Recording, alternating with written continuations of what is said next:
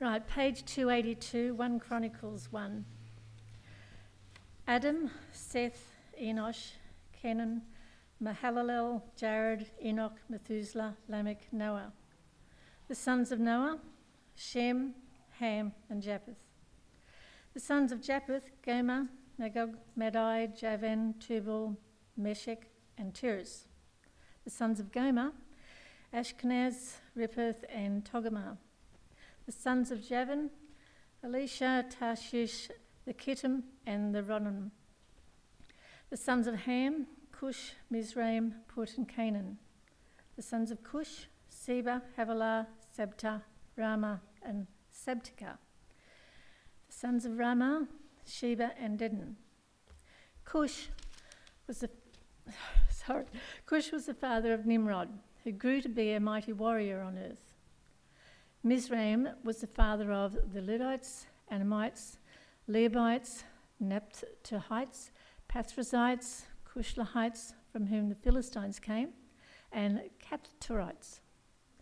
Canaan was the father of Sidon, his firstborn, and of the Hittites, Jebusites, Amorites, Girgashites, Hivites, Archites, Sinites, Avadites, Zemarites, and Hamathites.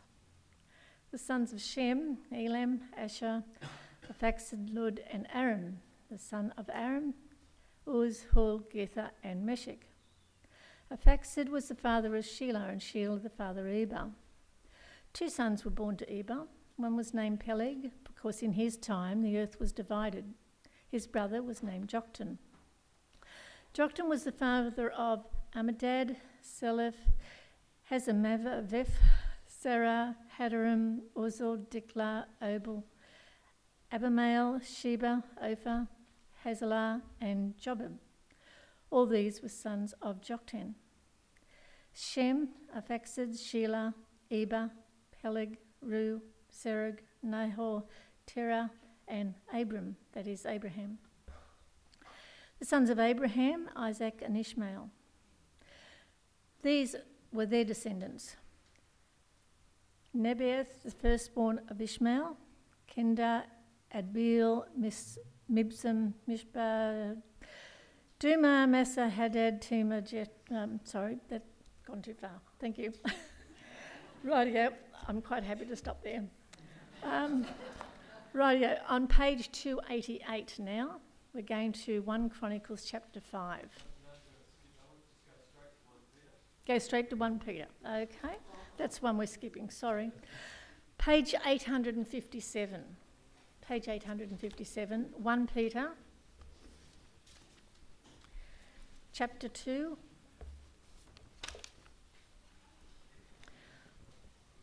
Starting at verse 4. Page 857. As you come to him, the living stone, rejected by men but chosen by God and precious to him, you also, like living stones, are being built into a spiritual house to be a holy priesthood, offering spiritual sacrifices acceptable to God through Jesus Christ. For in Scripture it says, "See, I lay a stone in Zion, a chosen and precious cornerstone, and the one who trusts in him will never be put to shame." Now, to you who believe, this stone is precious, but to those who do not believe, the stone the builders rejected has become the capstone, and a stone that causes men to stumble, and a rock that makes them fall. They stumble because they disobey the message, which is also what they were destined for. But you are a chosen people, a royal priesthood, a holy nation, a people belonging to God, that you may declare the praises of him who called you out of darkness into his wonderful light. Once you were not a people, but now you are the people of God. Once you had not received mercy, but now you have received mercy. Dear friends, I urge you, as aliens and strangers in the world, to abstain from sinful desires which war against your soul. Live such good lives among the pagans that, though they accuse you of doing wrong, they may see your good deeds and glorify God on the day he visits us. Let's pray. Great God, we thank you for your word. We thank you that by your word and spirit that you breathe life into our lives. And we pray now that as we consider these passages from 1 Chronicles and from 1 Peter, that you would be informing us and transforming us, that we would be living with Jesus as our King. In his name, amen. The Daily Mail newspaper reported this week that archaeologists have uncovered the remains of an ancient city within the modern-day city of Jerusalem. They think that it might be the place from where King David ruled in the 10th century BC. However, there is a debate raging amongst historians and archaeologists about whether or not King David actually existed. Listen to what the article said, and I quote, "Some researchers believe the legendary figure, King David, is akin to King Arthur, an amalgam of myth and historical fact, the basis of which has been lost in the sands of time." What they're saying is this. They're saying that unless someone digs up a tablet or some other artefact which can be clearly dated from the 10th century BC and has the words King David inscribed into it, then we cannot know for sure if David really lived. If they found that kind of an artefact from the 10th century, then that would be good evidence. If archaeology is the only way that we can be certain about history, that is. Because the biblical account, that's not the kind of evidence that they're after. To which we might say, well then, keep on digging. and also, have a good read of the Bible books which tell of David, and ask the question, what kind of literature is this? What does it read like? Does it read like a collection of fanciful, made-up or wonderfully embellished mythical stories? Or does it seem that the author has done research, has done heavy-duty research, in order to tell us about actual events and actual people, as miraculous as some of those events are? Today we head back into the Old Testament, having just finished the Sermon on the Mount series. And for those of you who've been around here for a while, you may recall, it's worth remembering, that over the past 5 years in church, on and off, we have traced the storyline of the Bible as we've preached all the way through Genesis, all the way through Exodus, all the way through Joshua, and all the way through Judges. When we finished Judges in December last year, we saw that where the storyline was up to was that God's people were settled, they were kind of settling themselves into the promised land, but yet they were unfaithful to God. That they had this mixture of belief in Yahweh and an idolatry, having taken on board the Canaanite gods and so on. So they were unfaithful, such that the final verse in Judges reads, "In those days Israel had no king, everyone did as he saw fit." Remember that? They had rejected God as their king. They had no human king like the nations around. And so it was every man for himself. They lived however they pleased. And that's where Judges finishes up. Now, normally, After the book of Judges, if you're just reading through the Bible chronologically, you come to 1 and 2 Kings, which, well, you would read through 1 and 2 Kings as a follow-up from Judges if you're looking at the historical timeline. You get to 1 and 2 Samuel first, then you go to 1 and 2 Kings.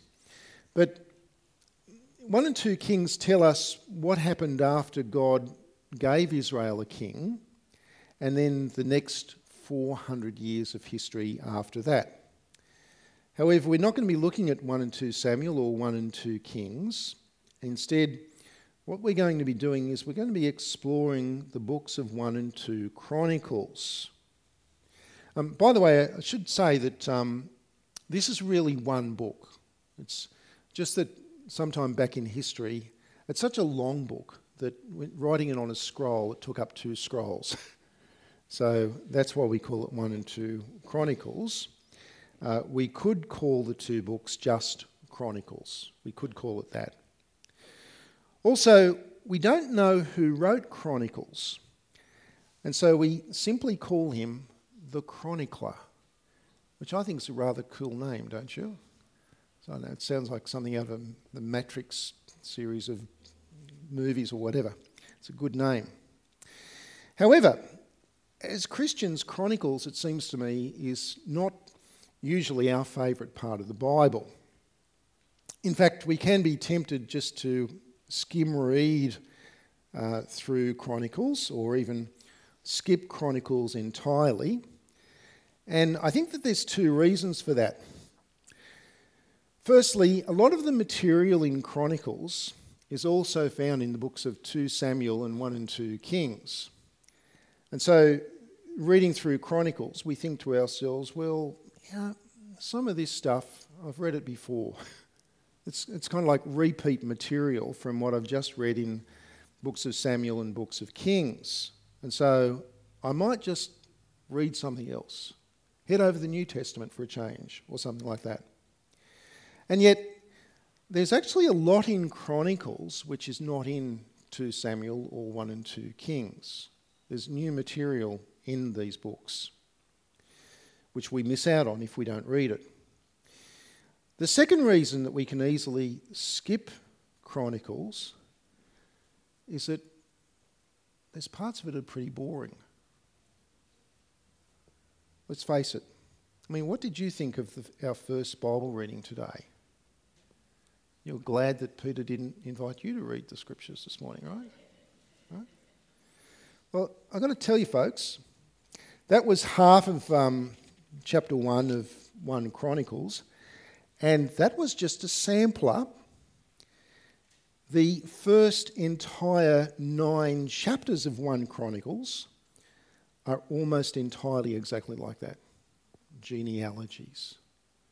9 chapters of genealogies. So-and-so was the father of such and such, and he had sons and so on. By the way, it's a great place to look if you're wanting to find a unique biblical name for your baby. There are, in chapter 1, there are over 200 names to choose from. But 9 chapters? I mean, what was the chronicler thinking? Why would the chronicler write a book with an introduction like that? And how is this even remotely helpful to us as Christians in the 21st century? Well, to understand, I think that it helps us to know a bit more about Chronicles. It helps us to know, for example, when Chronicles was written. Because these books are located, if you look at it, from that angle, it's in the early part of the Bible, isn't it?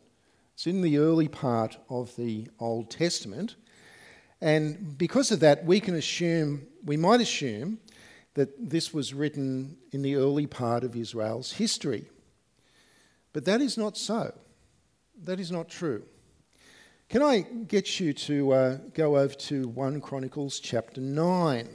One bit of today's passage which is not actually a genealogy.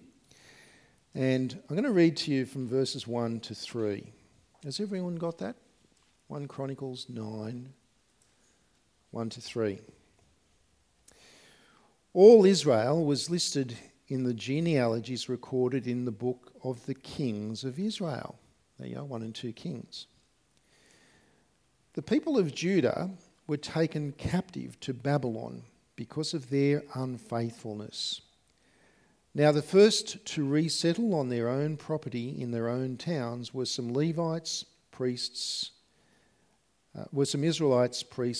Levites, and temple servants. Those from Judah, from Benjamin, and from Ephraim and Manasseh who lived in Jerusalem were, and then he launches into another long genealogy. But what does this tell us about when Chronicles was written? Well, it tells us that it was after God's people had returned into the promised land out of their captivity, out of their exile in Babylon. That's what it tells us.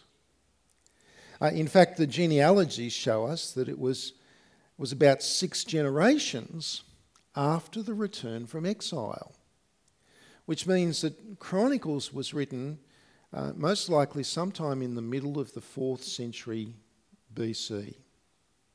That is a long time after the events of David and Solomon, because David lived in the 10th century BC.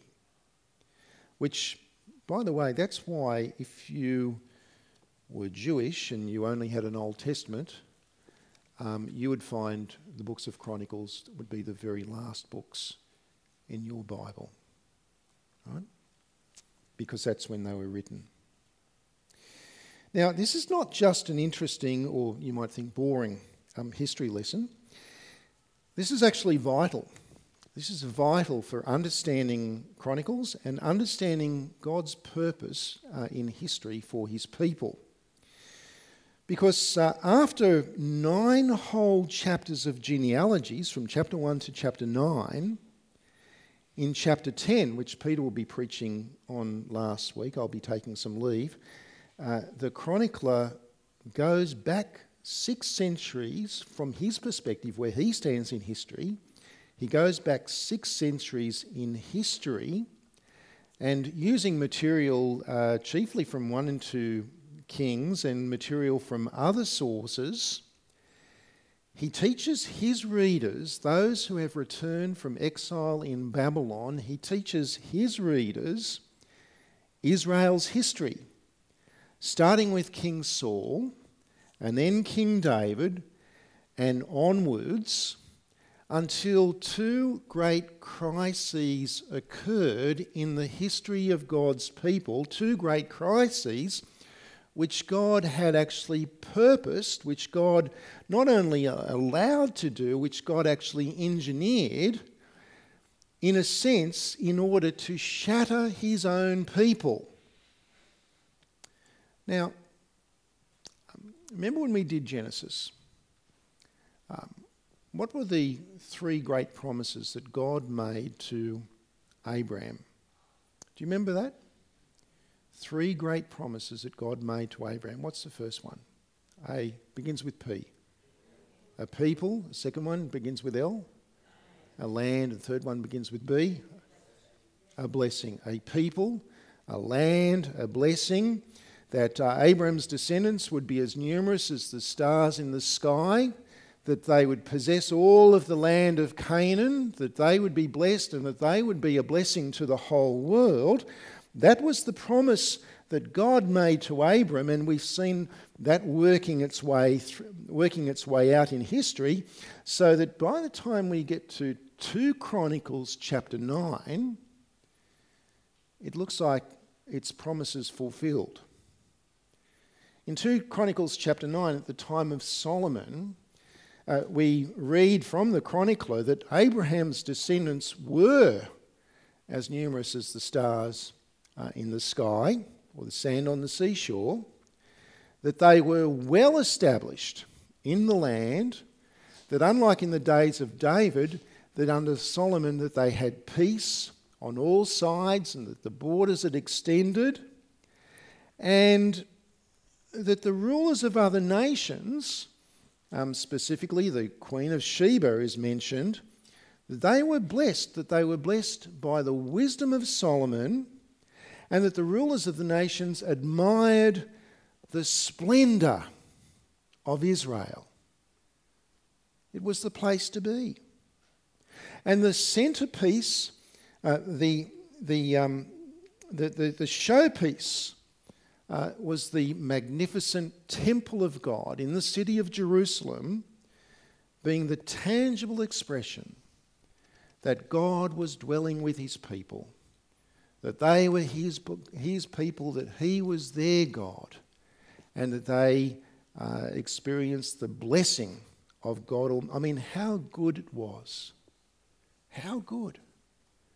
They were living as God's people in God's place, supposedly under God's rule, the golden days. And now imagine that all of that is taken away. I wonder if you might turn with me to 1 Chronicles chapter 5. And I'm going to lead to you from verse 23. 1 Chronicles 5. Verse 23, the people of the half-tribe of Manasseh were numerous. They settled in the land from Bashan to Baal-Hermon, that is to Sinir, Mount Hermon. These were the heads of their families, Epher, Ishi, Eliel, Azriel, Jeremiah, Hodavidah, and Jadiel. They were brave warriors, famous men, and heads of their families, but they were unfaithful to the God of their fathers, and they prostituted themselves to the gods of the peoples of the land whom God had destroyed before them. So the God of Israel stirred up the spirit of Pul, king of Assyria, that is Tiglath-Pileser, king of Assyria, who took the Reubenites, the Gadites, and the half-tribe of Manasseh into exile. He took them to Halal, Habor, Hara, and the river of Gozan, where they are to this day. You see, after King Solomon, things started to go downhill for Israel under Solomon's son Rehoboam and a divisive character by the name of Jeroboam. Israel split into two kingdoms, into a northern kingdom which became known as the Kingdom of Israel, and a southern kingdom which was faithful to the Davidic kingship line and was based in Jerusalem, which was called the Kingdom of Judah, from which, of course, we get the word Jew. But what's happened here? What we see here is a defeat at the hands of Tiglath-Pileser, the king of Assyria, in the northern kingdom.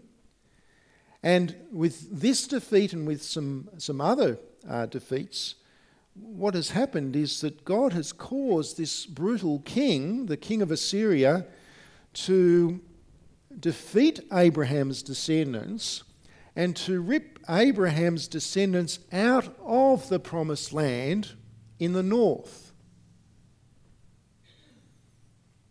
And then, as we saw in chapter 9, verse 1, in 587 BC, the southern kingdom of Judah, with its capital Jerusalem and with its temple, were also destroyed, this time by the Babylonians. Its people were taken into exile in Babylon for 70 years. And so what's the picture here? I mean, they've gone from having this, being as numerous as the stars in the sky and having this wonderfully being settled in the land, being a blessing to the other nations, but now, what have they got? They got any land? It's no land. There is not much left of them being a people. And where is this promised blessing?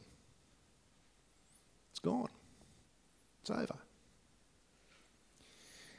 Now, as the chronicler writes, he does so for a small, weak remnant of Abraham's descendants who have been allowed by Cyrus, the king of Persia, who had defeated Nebuchadnezzar, the king of the Babylonians, and he was now in control, that Cyrus, the king of Persia, had allowed for this small, weak, insignificant remnant of Abraham's descendants to return to Jerusalem, to the ruins of Jerusalem, and to start to rebuild.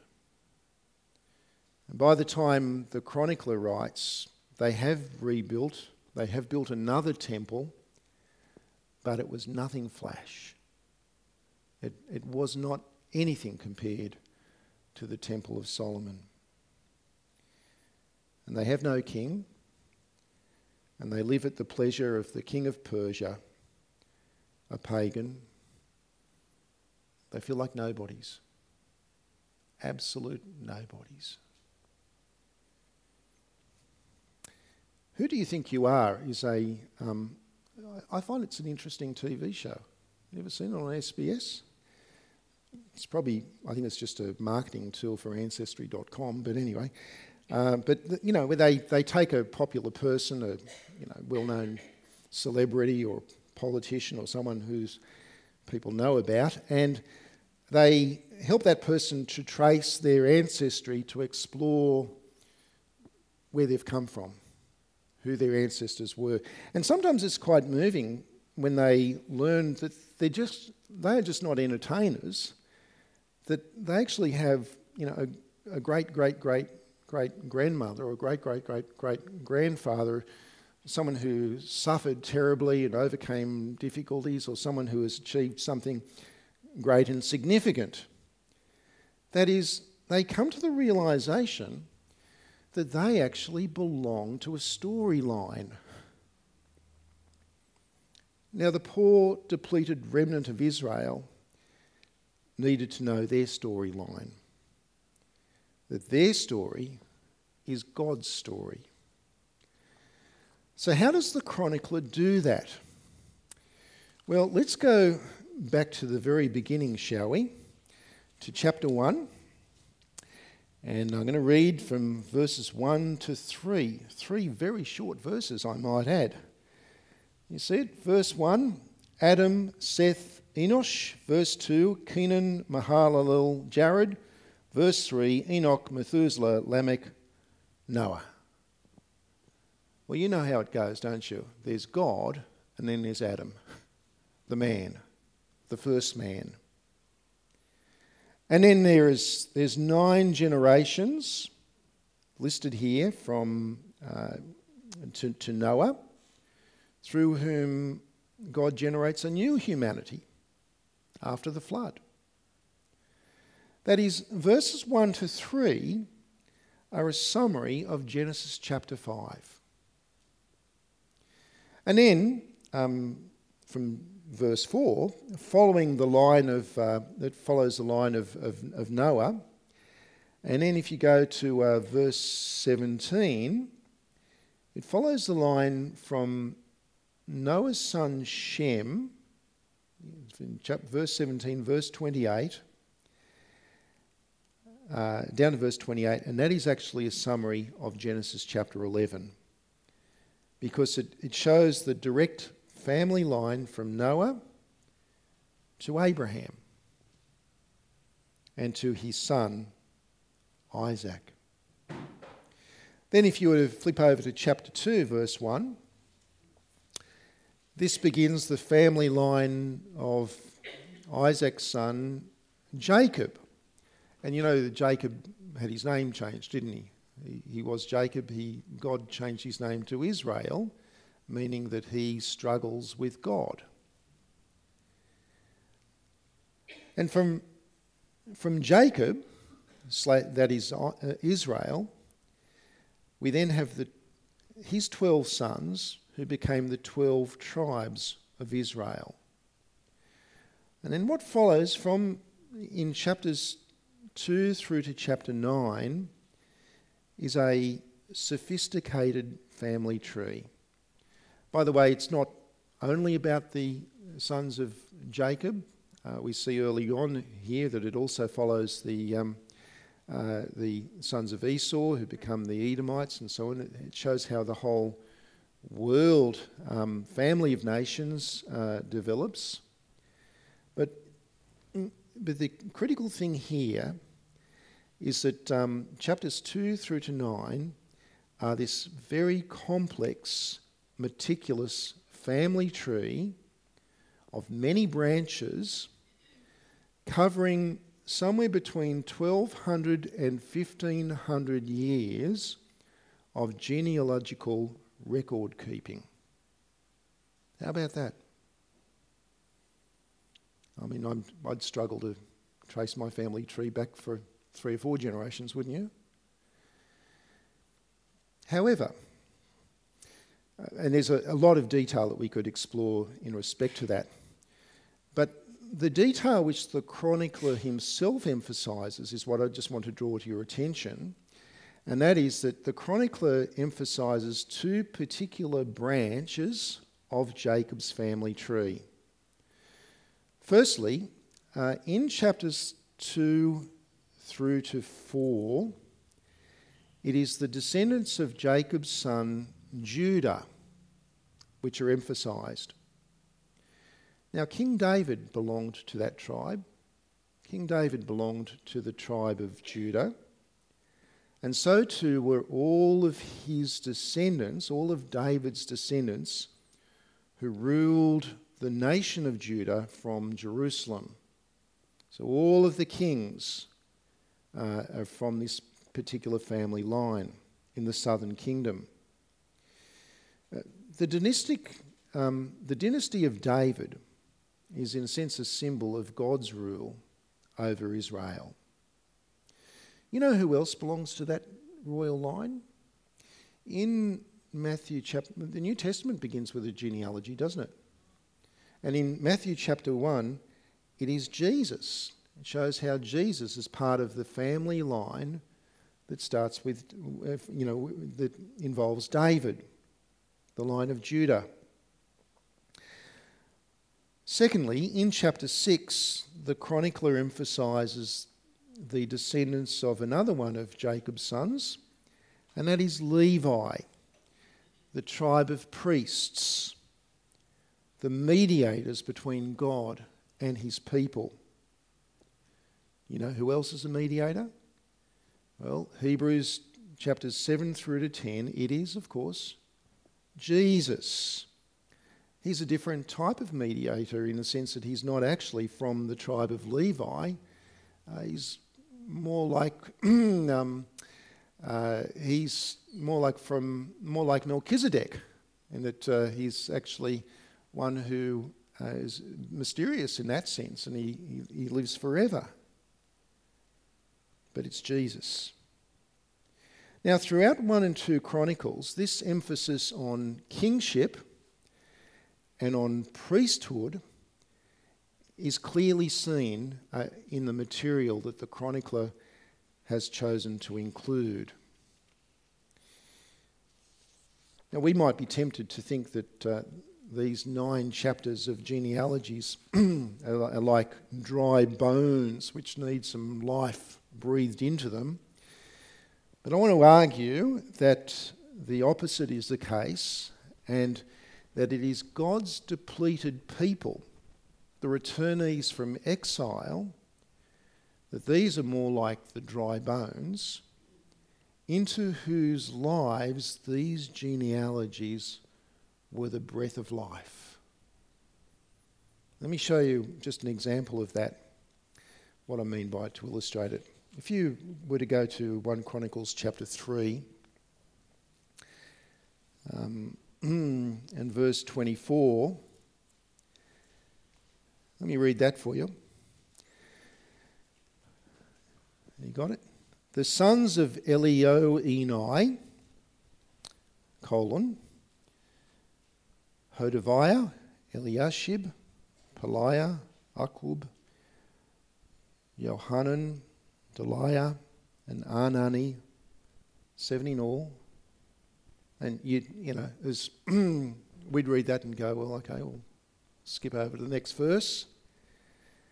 But if you were a returnee living in trying to rebuild the ruins of Jerusalem, you would look at that and you'd be thinking, if you had a relative named Elionii, you would be thrilled, because you'd be thinking, hey, I've got royal blood. I am a direct descendant of King David. Who do you think you are? Well, these people who had returned from the Babylonian exile, they needed to know their identity, that they are actually a holy nation, a royal priesthood, a people belonging to God. And that their story is far from over. In fact, it points to a future which is greater than what they could have ever possibly have imagined, greater than Solomon, which leads eventually to us, to you and me. The nation of Israel, after returning from the Babylonian exile, never regained its king or anything like its glory. But Solomon's glory and Solomon's temple were only ever a pointer to a future day. A day when God in all of his glory would dwell with his people in the person of his Son, who by his sacrifice on the cross and ascension to heaven would become our priest and our king forever and call us to be his people. So who do you think you are? One of the members of our congregation actually discovered that she has royal blood, that she is a direct descendant of Kaiser Wilhelm I of Germany. How about that, eh? Now I've got you wondering, haven't I? You may be sitting next to someone who has royal blood running through her veins. In fact, as I look out, someone here is. But you know what? I don't think that she feels royal every day. I don't think that's how she feels. And as Christians, we can feel very ordinary at times, can't we? We're a minority. We're different. We're depleted. We feel depleted. Sometimes we think we're depleted. And we're sometimes persecuted. But with Christ as our priest and our king, we are the true Israel. In 1 Peter chapter 2, which Heather helpfully read for us, the Apostle Peter does for us what the chronicler did for the returnees. He reminds us of who we are, that we are a chosen people, a royal priesthood, a holy nation, a people belonging to God. Now, that may not be who we always were. You might be someone who's grown up in a Christian family, and as far as you can recall, you've always trusted and loved the Lord Jesus Christ. That's fantastic.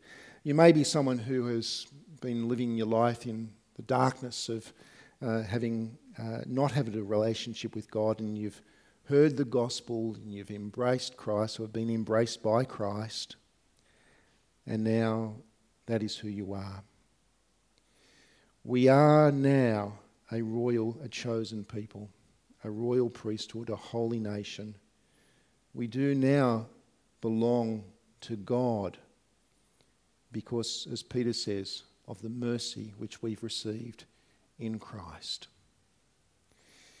Now, the historians and the archaeologists, they will keep on debating whether King David really existed. And even if they do find a stone tablet from the 10th century with his name boldly, there's probably still going to be debate going on. And they really should check out the whole 9 chapters of genealogies in 1 Chronicles. I mean, who in their right mind would make up all of that detail just for the fun of it? You know, King Arthur and Knights of the Round Table kind of mythology. But we can do even better than that, can't we?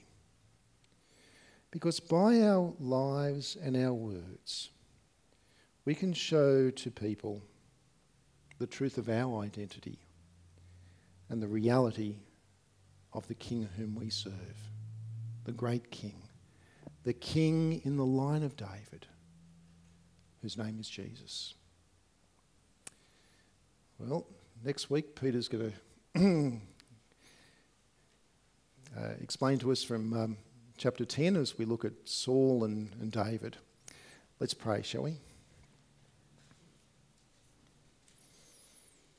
Father, we want to thank you for this incredible record of the family tree of your people.